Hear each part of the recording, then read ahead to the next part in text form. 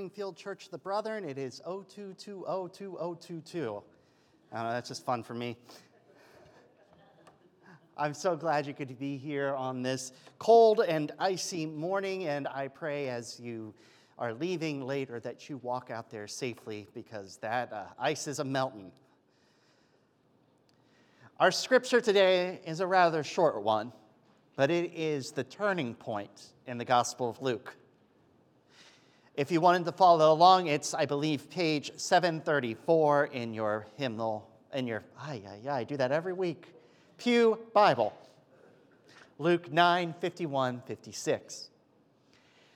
As the time approached for him to be taken up to heaven, Jesus resolutely set out for Jerusalem, and he sent messengers on ahead who went into a Samaritan village to get things ready for him.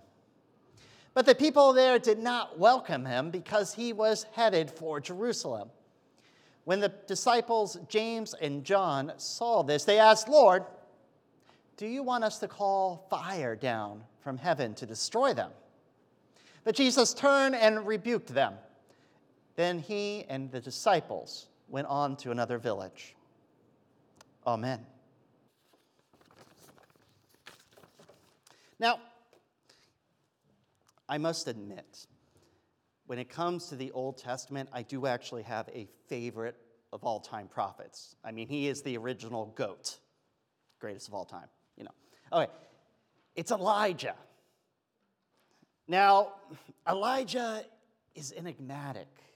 He's mysterious. He appears out of nowhere. And then he goes on all these crazy adventures, speaking out, bringing people to God. Now, he comes in 1 Kings 17:1, and it's a perfect place for him to appear because knowing about Elijah is knowing his nemesis, which is King Ahab and Queen Jezebel. He appears right after their introduction as a way to lead into what his ministry, what his call is. Now, he is a prophet. Prophets are the counterbalance. They are the third branch that balances out ancient Israel. There are three branches. There are the priests, who, of course, take care of the religious matters. They take care of the relationship between God and the people. There's the kings, the royalty, the nobility, early on the judges, political authority. And then there are the prophets, and their purpose is to take, whenever the priests or the kings go too far off the rails, they bring them back in. There's a couple different kinds of prophets. The main ones are like the traditional prophets, the settled prophets. Nathan, you don't hear his name very often, but he is a prophet and a friend and advisor to King David. He just kind of is around. He gives good advice. And you could also call Deborah, the prophetess, who is a judge who leads Israel to victory. Or Elisha, who's Elijah's protege, his successor, who tends to live in one place. These are the prophets where you know where they are. You can go find them when you need advice, when you need help. Then there's the preaching prophets, the ones who sit at the edge of society. The prophets who write the books, Hosea, Ezekiel, Habakkuk. It's a fun name always to say. But they weren't really recognized in their time. At most, they got mocked by others. But as history went on, people reflected on their words and realized how much sense, how much power they spoke. And then there are the ones I like to call the classic prophets, the ones that make me think of John the Baptist, the wild men and women who live out on the edge, not on the edge, beyond the edge of society, who come in and make some grand announcement and then disappear, fading back into the scenery. Bible's full of them. There's even a few where we don't even know their names. It just tells us a prophet came and did this. But Elijah's unique even among them. First off, he is extra mysterious. He's not mysterious in terms of we just didn't know his name, but it's like he's hiding who he is. When the Bible introduces him, they call him Elijah the Tishbite from Tishbe in Gilead. Okay, Gilead makes a lot of sense. You think of Israel in the ancient times, it's got the Mediterranean on one side, and on the other side it has the Jordan River, which runs from Galilee, the Sea of Galilee, down to the Dead Sea. For the most part, all of Israel was on the west edge of that, or west side of that. But there's an area called the Transjordan, which is people who decide to live on the east side, and Gilead is there, so we know that. But Tishbe doesn't make any sense. Nowhere else in the Bible is it mentioned. Nowhere else, anywhere, is it ever mentioned. It's a complete mystery. Now, okay, there could be reasons. Remember, spelling was not standardized until, fairly recently. Dictionaries have only been around for about 200 years, give or take. So perhaps it's a misspelling. They just had the wrong name down because they don't have a standard spelling. Possible. But still, it's not mentioned anywhere in the Bible. It's not mentioned anywhere in any of the books that the Hebrews wrote that weren't in the Bible, the apocryphal books. They aren't in any records of the Assyrians or the Babylonians or the Persians, and they're great record keepers. But Tishbe does look a lot like another word in Hebrew. And Hebrew is a very flexible language where you can just shift things a little bit. And mind you, there's no vowels in Hebrew at this time. So the way it could be read, and I think the way that it's meant, is it is Elijah, the man who dwells among the settlers of Gilead, though is not one of them. Man, that sounds mysterious, doesn't it? He's a man with no history. Just one day he appeared in Gilead and lived there for a while. Like some Lone Ranger-esque character. Anyway. Oh, I turned my page and I got myself all out of order here. There we go. Anyway, he then goes on and breaks the mold in many more ways. The biggest way being he does not disappear. When Elijah comes, he appears and he goes to Ahab and says, look, you guys are so sinful, God is saying, no more rain. And then this is the part where we expect him to be like, and he goes away, and maybe he'll appear again, we don't know. Actually, the Bible follows him. They follow him into his adventures as he goes and he lives in the wilderness, as he's fed by ravens. It follows him to the widow's house, where he makes sure that her food never runs empty.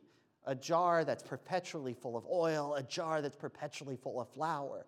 And he brings her dead son back to life. He continues to appear here and there, always standing up to Ahab when Ahab makes some major mistake, some problem. He becomes the hero in the middle of the book of Kings. That's 1st and 2nd Kings together. He becomes the hero. When all other people fail, Elijah is there fixing things, or at least trying to. I mean, we see that kind of character a lot in our modern storytelling. The Lone Ranger-esque characters who appear out of nowhere and fix the problem. I'm a fantasy person. It's Gandalf. If you want history, there's a guy, where did I put it here? Friedrich Wilhelm von Steuben, which, if you remember your revolutionary history, he's a man who appeared basically out of nowhere. This is the way the history books put it. He appears out of nowhere with a letter from the King of Prussia saying, this guy's great. And he's put in charge of the Inspector General for Washington's army. And it's only after that Washington's army starts to win. Now, there's a lot more to von Steuben's life. But the point being is, when you read a history book, they make it Elijah-esque. He's mysterious. He appears, he does the job, he disappears. He happened to disappear to Upper New York, where he lived the rest of his life, but that's not the point. Anyway, Today's sermon is brought to you by the word anyway, because I'm tangential today. Back to Elijah. Well, actually, Malachi. Now, Malachi lives 400 years after Elijah, but we could see through his writing the kind of man Elijah became in the minds of the Hebrews. You see, when Malachi wrote his book, I think it's verse 5 of chapter 4, he wrote, "See, I will send the prophet Elijah to you before the great and dreadful day of the Lord comes."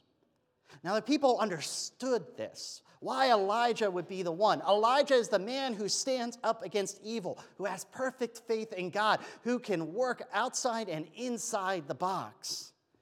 Up until his time, everyone looked to Moses. Moses was the great prophet. But the paradigm has shifted. It's now Elijah. Every prophet after him is going to be measured against him. And it's the reason why, when we see Elijah, we see John the Baptist. John the Baptist is constantly compared to him. And it doesn't help the fact that he also dresses like him in a furry suit and leather belt. It was a thing, I guess. And it will be what Jesus is measured against. People are going to constantly think, oh, Jesus is Elijah. I mean, we just read that last week, where they said, who am I? And he said, well, some people say you're Elijah. Lots of people were saying he was Elijah. Elijah's mentioned more in Luke than any of the other Gospels. And on top of that, Luke is going to reference back to Elijah's life. Not in word, not in just like Elijah did this, da-da-da-da-da. But they will make references in how Jesus does things to how Elijah did things. Elijah feeds the multitudes from a small amount of food. Elijah brings the dead child back to life. Elijah heals the sick. Jesus will do the same things. And then we come to today's story. And the reason I'm telling you all about Elijah, I'm crushing hard on him today because I really do like him. He's one of my favorite guys in the Bible. The reason I do is you cannot understand this weird little passage in chapter 9 unless you look at Elijah. You see, it actually happens beginning of the second book of Kings. 2 Kings, chapter 1. Ahab is dead. Ahab thought he could win a war, thought he could disguise himself as a common soldier and escape being assassinated, but it didn't work out and he dies. His son Ahaziah becomes king. Now, in those days, it was common that people spent a lot of time on the roof. Not because they didn't have a house like mine. It's not a Cape Cod. You do not stand on a Cape Cod roof. You fall off of one. Anyway, tangents. Anyway, you spent a lot of time up there because it was a comfortable place to be before air conditioning, before central fan systems to blow air around. And while he was up there one day, he fell through the lattice work and injured himself gravely. He ends up lying in bed and worried that he is not going to make it. So he sends some messengers to go ask of God if he is going to live and die. I'll reframe that. He asks a God, because he doesn't send anyone to the God of Israel. He sends them to the town of Ekron in Philistine. Mind you, Israelites, Jews, they don't get along with Philistine. But he sends them to Philistine, to a god called Baal. Baal is the chief god in Philistine, and depending where you worship him, you might have different names, different styles of the god. And the one there is his name either translates to the master of the heavenly house, or the Lord of the heavenly house, or it might translate to Lord of the flies. And I don't mean like children on an island stabbing at each other, Lord of the Flies. The idea that flies brought disease and he could force them to fly away, to go away. That's how they viewed him. And that translates to the name Baal Zebub. And I only tell you all this because I'm going to read this and you're going to go, oh, Beelzebub. Yes, it's where we think that name comes from. So, he sends the messengers to Beelzebub to get answers. And along their way, they encounter a strange man wearing a hairy cloak and a leather belt. And this man stops them and said, "This is what the Lord says. Is it because there is no God in Israel that you are sending messengers to consult Beelzebub, the god of Ekron? Therefore, you will not leave the bed you are lying on. You will certainly die." Now, Ahaziah, of course, recognizes who this man is when the report is brought back to him. And so he's like, okay, I've made a mistake. Let's send somebody to go get him. Go bring Elijah to me. So a captain goes out with 50 men. They find Elijah sitting on a hill and say, "Come with us, man of God," very ruthlessly and aggressively. And Elijah looks down on them and goes, "If I am a man of God, may you be consumed by fires from heaven." And fires from heaven come. Second group comes. Another captain, another 50 men. Again, quite rude, quite mean. Try to take him by force. And again, fires from heaven fall. The third time, of course, threes. The third time, the captain comes up and says, "Please take mercy on us. We're just here to bring you back. We pray for mercy and that you'll just come with us." And he comes. Now, to finish this story, he gets to Ahaziah and says, "You are a fool, you're a terrible person, and you're going to die." It doesn't work out for Ahaziah, and he dies. Now, it's that story that John and James are thinking about when they reach the Samaritan village, and they are rejected. Jesus is the new great prophet. He is the Messiah, and he is being disrespected by a group of Samaritans, just as Elijah was. Mind you, the northern tribe, the Israel, capital was Samaria, which is where the name Samaritan comes from. So again, the Samaritans are disrespecting the great prophet of God. And so they want Jesus to respond in the same way that Elijah had, to call down fire from heaven. After all, as I said, he was like Elijah. He raised the dead, he healed the sick, he fed the many out of small portions. But Jesus says no. Now, our first reaction is to say, of course he said no. Why wouldn't he say no? Jesus is the Prince of Peace, not the Prince of the impromptu barbecue. He is not Guy Fieri. No? Food Network jokes? Fine. Stay away from Food Network jokes, okay. But come on, we know Jesus is the softer, kinder of prophets. He's not like the guys of old, right? Well, okay. Remember the basic rule of reading Scripture. You never read just the section you're doing. Read the whole section around it.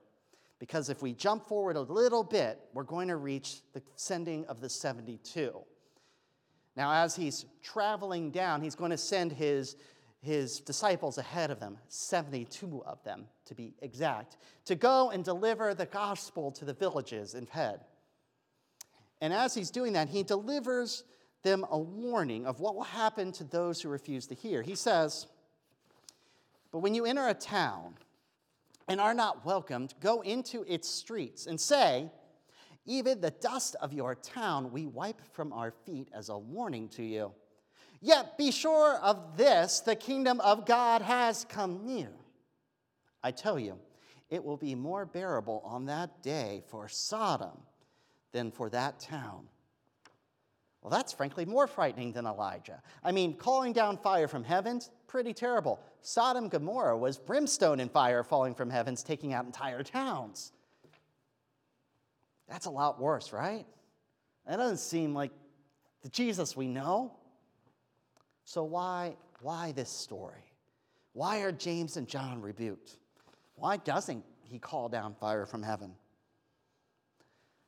Okay, this is the only time in the entire Gospel of Luke, in fact, the Gospels, in which Jesus specifically enters a town of Samaritans. Now, he's in a land called Samaria, so he's entering other Samaritan towns. He's meeting with other Samaritans. He's going to encounter them all over the place. But here is the only time where it says a town of Samaritans. Now, Samaritans and Jews did not get along. They did not get along at all. Basically, since they had split up after, Solomon died. They may have come from the same stock. They're all children of Jacob. They may have once been a united kingdom. They may all serve the same God. But that's about where the similarities end. They do not like each other. They think the other one is doing the evil things. For instance, they both think that they have the only place to worship God. For the Jews, they think it's Mount Moriah, the Temple Mount. For the Samaritans, to even this day, it's Mount Gerizim, the mountain of blessings near Shechem. That's a callback to Advent, by the way, where we talked about that. So, when we actually read the words, Luke doesn't tell us that Jesus was rejected because they didn't like his message.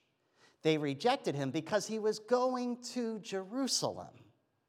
Their problem isn't that they don't like, it's not, try that again. The problem isn't that Jesus is giving the good news. The problem is that he's Jewish. That's it. It's seriously the reason. And the other big difference is Jesus is the one who's approaching the men, as opposed to where Elijah was being approached by the men. Goes on.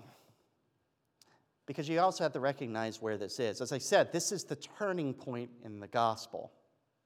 At this point, Jesus is going to start, it's going to take 10 chapters to do this, but he's going to start journeying to Jerusalem. We talk about the Gospel of Luke, it's a travel narrative. We are now starting the travel narrative.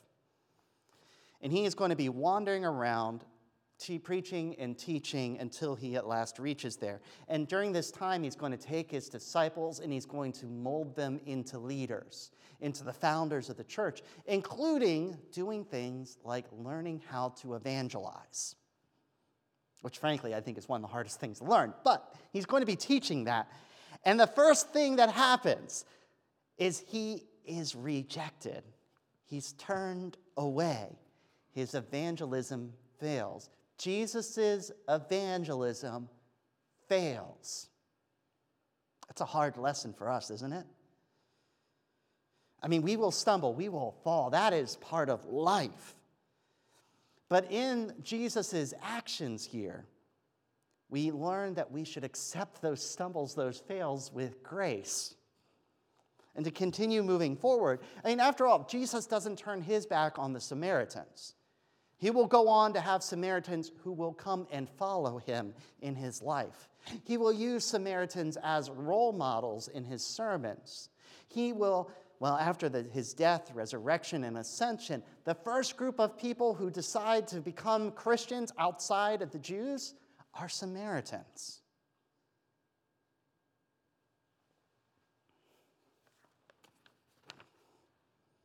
There are times in our lives when we have the opportunity to evangelize, whether through our words and our actions. Sometimes they'll be a success. Sometimes they'll be a failure. And when we have that failure, we don't need to be like John and James to start screaming angrily and calling down fire from heaven. As I was talking with Gracie about it earlier, I was just, thinking about what it's been like having a 4-year-old at home lately who is discovering her own voice. And part of me is so proud of her because I want her to be a strong child. I want her to be a strong adult. But I will tell you how often that strongness becomes something hard to deal with as a parent. Thankfully, I'm just as stubborn as she is. Mommy's a little less stubborn, but that's okay. She needs a soft parent, too. Goes to her for hugs. It also to ask her if she can have what she wants that I said no to. Mommy says no, then don't worry. We're on the same page. We may be hurt by others' refusal to hear the good news, to hear our opinions, to do things that are different than the way we would want to do them. But it's not our place to force upon them our opinion, our way of doing things. That's not our call. Jesus is creating a double standard. And believe it or not, this is a thing that happens throughout the Bible. There are double standards constantly, and that's okay because the way it's meant to work. You see, God makes covenants with humans throughout time. First was Noah and God, who make the covenant after the flood. And the seal on this covenant is the rainbow. That will remind people for all time of this. And the promise is, I will not flood the earth again. But on your side, you are not allowed to kill each other, and you're not allowed to eat meat with blood in it, and you have to have lots of children. That is understood through through Noah, a covenant that is made with all people. Every human on earth is supposed to be covered under that covenant. And then he makes a new covenant with Abraham. I'm skipping a whole covenant here. Making a covenant with Abraham that applies only to his descendants. So the descendants are still held under the Noahic covenants, but now they also have a new covenant. And in this one, which is sealed by circumcision, as a symbol of their faith, God will make them numerous, will give them their own land, and this applies to all of his descendants. We usually talk about it in terms of the Hebrews, the Israelites, but it actually applies to Ishmael, Abraham's first son, and the 6 that we never talk about. Abraham had 6 more sons after Isaac. Zimran, Jokshan, Medan, Median, Ishbak, and Shua. And I'll probably, hopefully, never have to say those names again. We don't know anything really much about them. They just were. But then those people, those other 6 plus Ishmael, they're not covered under the next covenant, which is made with Moses at the Mount Sinai, where the people agreed that we will follow this law and we will be faithful to you. And God said, and then I will protect you. And the gift that was given on that seal, so we have the rainbow, circumcision, and this one will be the Sabbath day. We will seal this with a day of rest. Then there were 2 smaller covenants. Again, we're getting smaller each time. One that will only run along the priesthood of Aaron, so the high priest, they will have their own special covenant with God, and David will have his own special covenant with God. Each time, the covenant covers a smaller and smaller and smaller group of people. Jesus is making another new covenant with yet even a smaller group, at least at first, a small subset of the descendants of Israel, both Samaritans and Jews, in which the people promise to follow his teachings and live a new way, and in return, God will give them life everlasting. And all of this, it has its own seal, the repentance of sins, perhaps through a symbolic action such as baptism. Now, Jesus does not expect those who have not entered to follow the same rules. Those who come into the kingdom, those who agree to be baptized, to repent in sin, to enter into this new covenant with God, are expected to follow the rules. But those who are outside of it do not have the rules applied to them.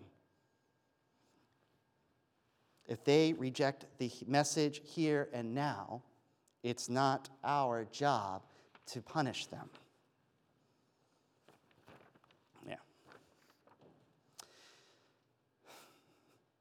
So, we are given the message to evangelize, but if that message is rejected, accept it.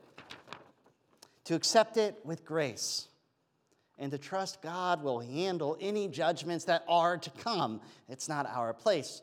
Just as, if you're walking around and you stub your toe on the corner of the bed, it's not the bed's fault that your toe was rejected. You can't get mad at the bed. I mean, you can, but come on, face it, the bed doesn't care. We must trust God and keep walking. There's one way we know that this is what it's about. I'm actually going to jump on. This is 57 through 62, as the NIV puts it. As they were walking along the road, a man said to him, "I will follow you wherever you go." Jesus replied, "Foxes have dens, birds have nests, but the Son of Man has no place to rest his head." He said to another man, "Follow me." But he replied, "Lord, first let me go and bury my dead father." Jesus said, "Let the dead bury their own. But you go and proclaim the kingdom of God." And still another said, "I will follow you, Lord, but first let me go back and say goodbye to my family." And Jesus replied, "No one who puts a hand to the plow looks back is fit for service in the kingdom of God."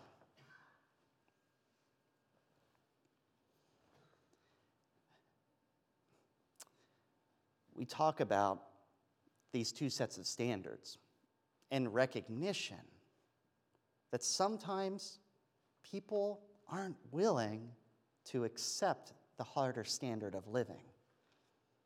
That's really hard for us. And I get that. I mean, you are here, I presume most of you at least, because you like God at least, right? You like Jesus? He's a pretty good guy. You might even be here because you're excited about him. You might even tell others about him because you're excited. But not everyone can accept that journey. Not everyone can take those steps. Not everyone can live as a Christian. I'll reframe that. Not everyone is willing to make those steps. Not everyone is willing to make that transition to follow those rules. So we must put our trust in God. Our trust in God that they will work in others' hearts. The trust that they will see our lives and see how we live, and maybe they will join. And if we're told no, if we're told we don't agree with you, if we're told, "No, I don't like what you're saying," they turn their backs on you. The trust that God will handle things. It hurts when the good news is rejected. I get that. But you know what? It's not our job to make people believe like us. They'll come to it on their own. Just trust God.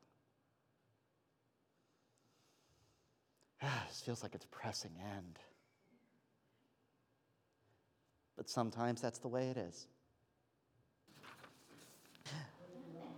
I guess the more I think about it, the more it really isn't a sad ending. Yeah, it means a little sad because it means you're not going to fix everything. But you know what's a lot worse? Being angry when you can't fix everything. So as you go out there and you live your life and you try to do the best you can every day, accepting the fact that none of us is perfect, remember that even Jesus couldn't call people to the good news. And when someone does something you don't like, someone disagrees with you, take a deep breath. Do not call down any fire from heaven, which frankly, if you do, let me know. I kind of want to see that sometime, but not on anyone. Don't call down any fire from heaven. Take a deep breath and turn your face onward to the next location you're going, whether that is Jerusalem or the grocery store. Amen.